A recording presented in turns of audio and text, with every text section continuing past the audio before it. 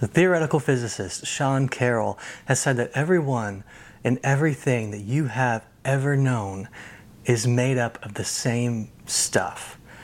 Protons, neutrons, and electrons. They make up the atoms that make up everything.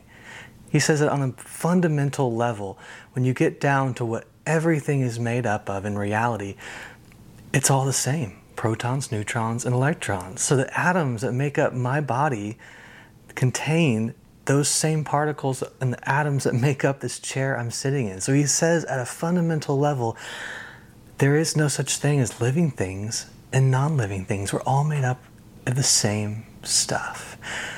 You are the cosmos. You are nature, and it is all connected.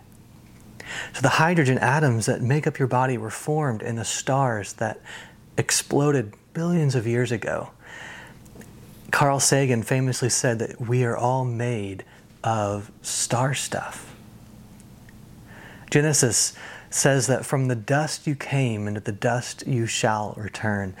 In light of astrophysics, the reality is from stardust you came, and to stardust you shall return. That same Genesis story has the story of the creation of humanity. And Genesis 1:28 said, God blessed them. And God said to them, be fruitful and multiply and fill the earth and subdue it, and have dominion over the fish of the sea, over the birds of the air, and over every living thing that moves upon the earth. That Hebrew word for dominion, rada, means to rule. And in the ancient world, to be in the image of God meant to be kind of God's representative in the earth, or ambassadors of the earth, to rule and live in a way that God would. So you can be a good ruler who cares for people and cares for the land, like a Black Panther kind of ruler, or you can be an evil ruler that oppresses people and oppresses the land, like Dr. Evil from Austin Powers. And the track record for us on earth, we've not typically been the good kind of ruler. And we have used that Genesis passage to say that the earth is ours to use however we please. And Christians have used that verse to justify taking over other people's land and resources, to justify the doctrine of discovery that allowed for Europeans to take land from other people and cultures. It was used to justify the removal of the Duwamish people from Seattle in the 19th century. But the next chapter in Genesis 2, verse 15, says that humans were made from the soil, and we were given a command to cultivate the soil. And the Hebrew word for cultivate literally means to serve. We don't talk about this verse as much in our history. That humans were made from the earth and then commanded to serve the earth, to care for it, to cultivate it, to allow it to thrive and grow. We have not used that interpretation much when it comes to our treatment of the planet, of life. Environmental scientist Dr. Hayden Washington has said that by viewing nature as beneath us, or even more radically formed by us, humans pretend we can manipulate nature without consequence. As we head into Earth Day this week, I was made aware of a day called Earth Overshoot Day. And it marks the day of the year where we have consumed more resources than what the earth can replenish in a year. So imagine that you have a year's worth of food to last from January to December. The day that you use up that year's supply would be your overshoot day. And it said that the Earth's overshoot day for 2020 last year was August 22nd. That's the moment where we used up Earth's resources to the point it could not replenish itself. We are not caring for the earth.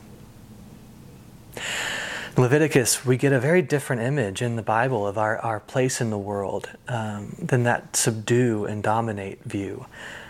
Leviticus 25, 23 to 24. And God said, the land shall not be sold permanently, for the land is mine.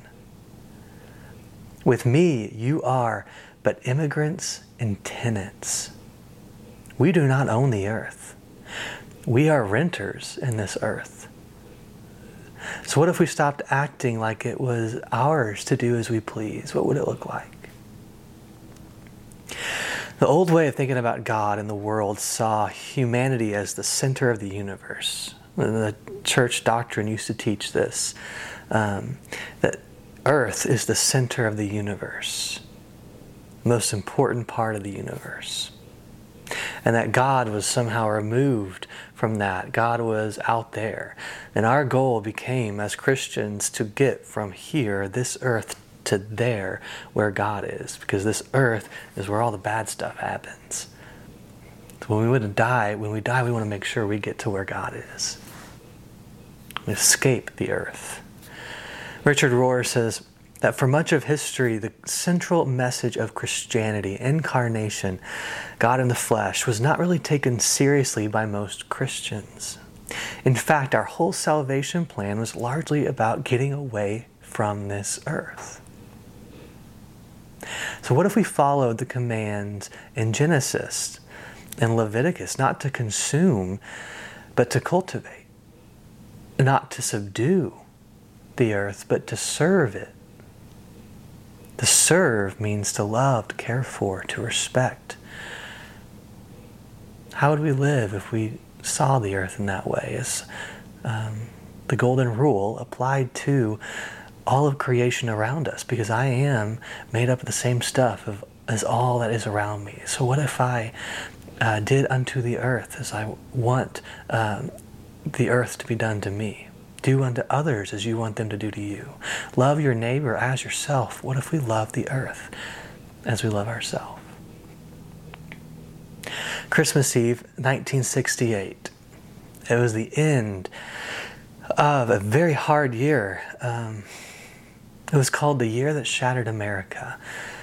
1968, you had the horrors of Vietnam being made known to the world. You had the assassination of Martin Luther King Jr., the assassination of Robert F. Kennedy.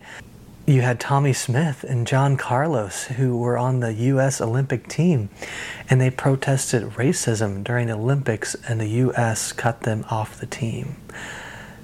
You had North Korea that had kidnapped a U.S. boat off the coast and took them as prisoners of war. It was a hard year across the world. And at the end of 1968, Apollo 8 was launched into space.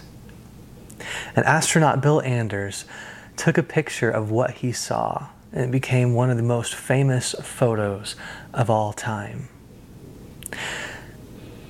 Biochemist Gregory Petsko said this about the picture: "Our whole planet suddenly in this image seemed tiny, vulnerable, and incredibly lonely against the vast blackness of the cosmos. It also seemed whole in a way that no map could illustrate. Regional conflict could be dismissed as trivial compared with environmental dangers that threatened all of humanity, traveling together through the void on this fragile-looking marble. A picture of Earth with no borders."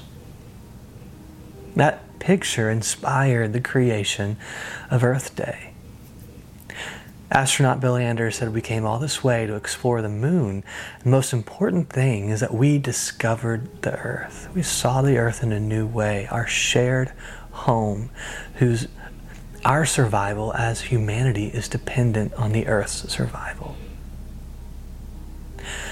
Ilia Delio is a Franciscan sister, and she's a theologian with doctorate degrees in both theology and science. She said, "We're reaching a fork in the road. Two paths are diverging on planet Earth. The one we choose will make all the difference for life of the planet. Shall we undergo extinction, or shall we wake up to this dynamic evolutionary universe and the rise of consciousness toward an integral wholeness? I want to wake up, to do unto the earth as I want to be treated." Integral wholeness, the Hebrew word for salvation, that's what it means, wholeness. And we are partnering with God to bring wholeness to not just ourselves, but our communities, our societies, our planet.